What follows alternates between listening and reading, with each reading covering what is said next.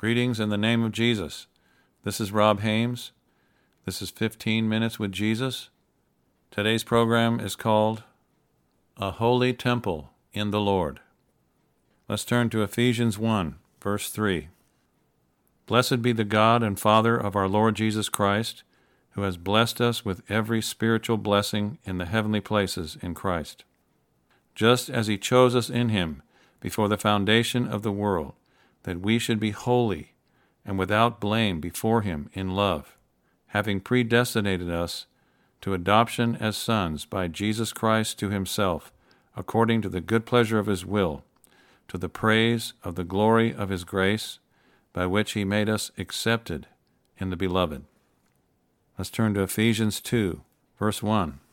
And you he made alive, who were dead in trespasses and sins, in which you once walked according to the course of this world, according to the prince of the power of the air, the Spirit, who now works in the sons of disobedience, among whom also we all once conducted ourselves in the lusts of our flesh, fulfilling the desires of the flesh and of the mind, and were by nature children of wrath, just as others.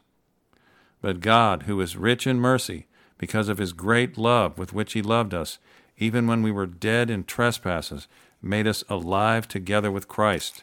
By grace you are saved, and raised us up together, and made us sit together in the heavenly places in Christ Jesus, that in the ages to come he might show the exceeding riches of his grace in his kindness toward us in Christ Jesus. For by grace you have been saved, through faith, and that not of yourselves. It is the gift of God, not of works, lest anyone should boast.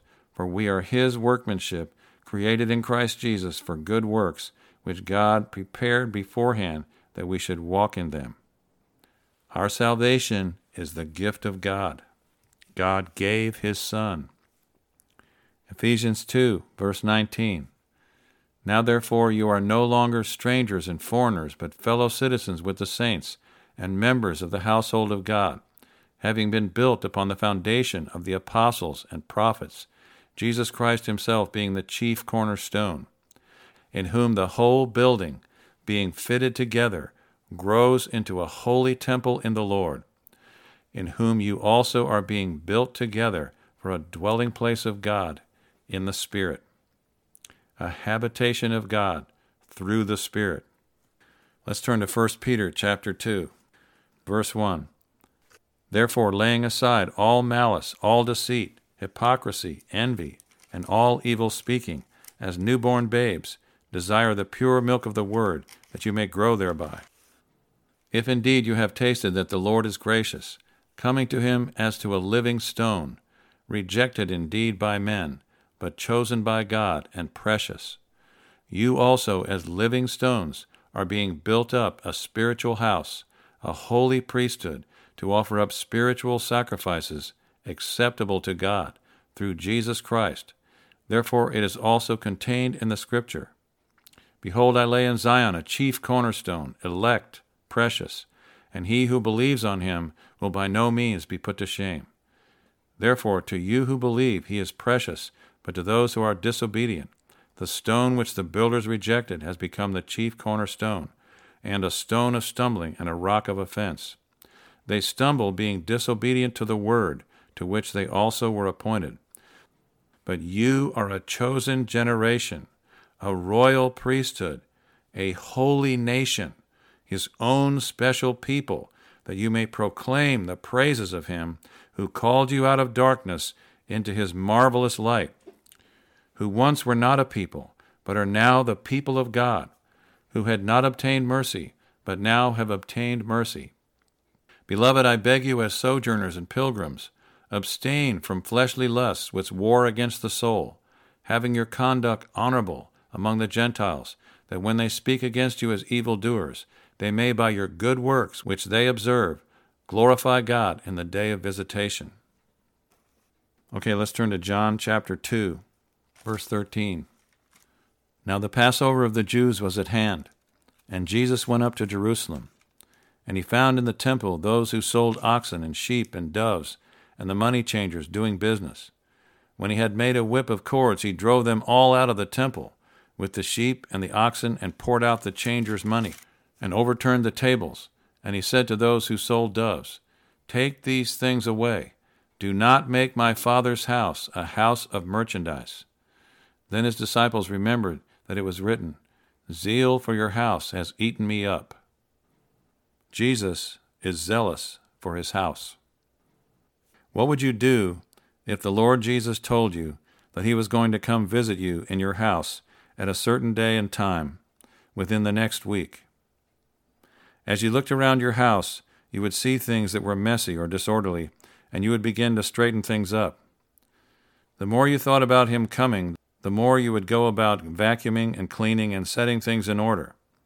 Maybe you would even hire a cleaning service to come and do a deep cleaning of the house. Maybe you would even hire a carpenter and a painter to come and really make things beautiful for the Lord. As you continued to prepare for his arrival, if you saw any dirty thing or anything out of place, you would immediately deal with it and make everything as nice as possible to receive the Lord into your house. And as you looked around, when you had the house fixed up as nice as you could for the Lord, you would probably fall on your knees and on your face and say to him, O Lord, I have prepared my house as best as I can, and yet it is not worthy for you to come into to visit me. Please have mercy on me and grant me grace. O Lord, I am not worthy that you should come under my roof. Please show me anything in me that is not pleasing to you, and cleanse me and wash me, so that when you come we can fellowship together here in my house, and I can receive you with joy, and you will be pleased with me. And as the time drew near for him to come to your house, you would be looking forward with great anticipation. You would be spending much time in prayer and perhaps fasting to prepare yourself to meet him. You might even go out and buy some really nice clothes to wear when he comes. And when the appointed time would come, Jesus would surely come and visit you. My friends, there is an appointed time when Jesus will come to your house. How will he find it? Will it be prepared for him in beauty? Or will he have to overturn some tables, make a scourge, and drive out some wickedness? Will he even be able to enter the house? Or will he find it so filthy and defiled that he will have to pass by? What are you allowing in your house? What are you setting before your eyes? What kind of music is in your house? Is it acceptable to God? What kind of people do you fellowship with? What are we allowing in the Church of Jesus Christ today? What is going on in your house of worship, in your fellowship? Is Jesus welcome in your church? Really? Does the Holy Spirit inhabit your worship in your church? Is it pleasing to him? Is he present? The Holy Spirit is holy, and he is the Spirit of truth. The Holy Spirit glorifies Jesus. He will not come and confirm a filthy house where lies are being taught and embraced, and where sin in the house is overlooked. Let's turn to Isaiah chapter 1, verse 2. Hear, O heavens, and give ear, O earth, for the Lord has spoken. I have nourished and brought up children, and they have rebelled against me. The ox knows its owner, and the donkey its master's crib. But Israel does not know, my people do not consider. Alas, sinful nation, a people laden with iniquity, a brood of evildoers, children who are corrupters. They have forsaken the Lord. They have provoked to anger the Holy One of Israel. They have turned away backward. Why should you be stricken again? You will revolt more and more. The whole head is sick, and the whole heart faints. From the sole of the foot even to the head there is no soundness in it, but wounds and bruises and putrefying sores. They have not been closed or bound up or soothed with ointment. Your country is desolate. Your cities are burned with fire. Strangers devour your land in your presence, and it is desolate as overthrown by strangers. So the daughter of Zion is left as a booth in a vineyard, as a hut in a garden of cucumbers, as a besieged city. Unless the Lord of hosts had left to us a very small remnant, we should have become like Sodom. We would have been like Gomorrah. Hear the word of the Lord, you rulers of Sodom. Give ear to the law of our God, you people of Gomorrah.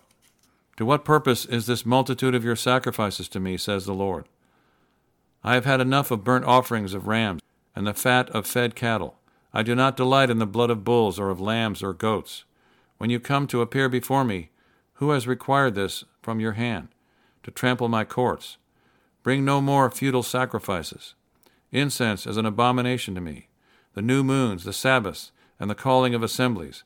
I cannot endure iniquity and the sacred meeting. Your new moons and your appointed feasts my soul hates. They are a trouble to me. I am weary of bearing them. When you spread out your hands, I will hide my eyes from you. Even though you make many prayers, I will not hear. Your hands are full of blood. Wash yourselves. Make yourselves clean. Put away the evil of your doings from before my eyes. Cease to do evil. Learn to do good. Seek justice. Rebuke the oppressor. Defend the fatherless. Plead for the widow, and for the unborn, I would add.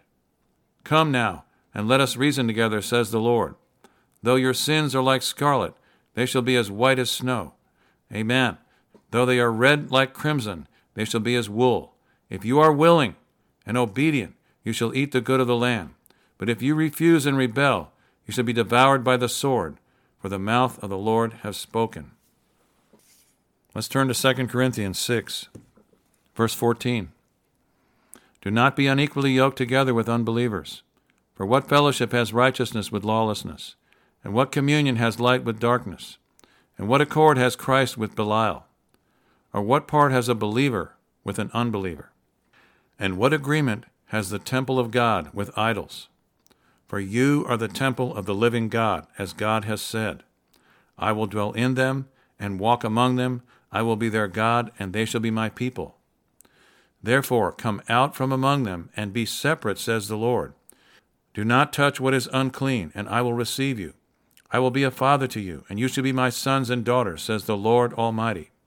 Therefore, having these promises, beloved, let us cleanse ourselves from all filthiness of the flesh and spirit, perfecting holiness in the fear of God. Titus 2, verse 11. For the grace of God that brings salvation has appeared to all men, teaching us that denying ungodliness and worldly lusts, we should live soberly, righteously, and godly in the present age, looking for the blessed hope and glorious appearing of our great God and Savior Jesus Christ, who gave himself for us, that he might redeem us from every lawless deed and purify for himself his own special people, zealous for good works. Make no mistake, God is building a holy temple for him to inhabit forever. A holy people, sons and daughters of the living God through the sacrifice of his beloved Son, who will love him and serve him and fellowship with him and with one another in joyful, perfect communion throughout all eternity, purified, sanctified, justified, and redeemed by the blood of the Lamb. Revelation 7, verse 9.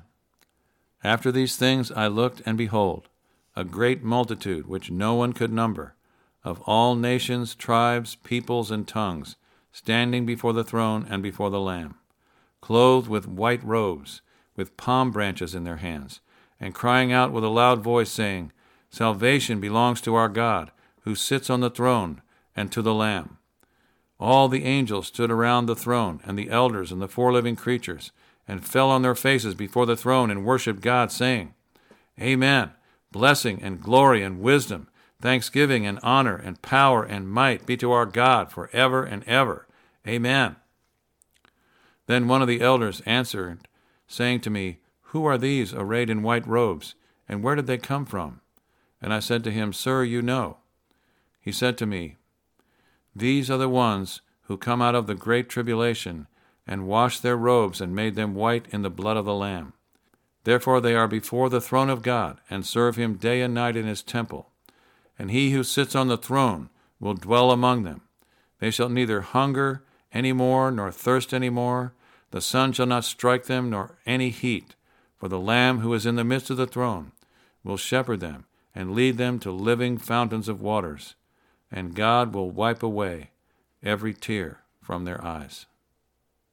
I am with you, says the Lord, those of you listening to my servant Rob. If you will humble yourselves, turn from your wicked ways, and seek my face, then I will hear from heaven, and I will heal your land, says the Lord.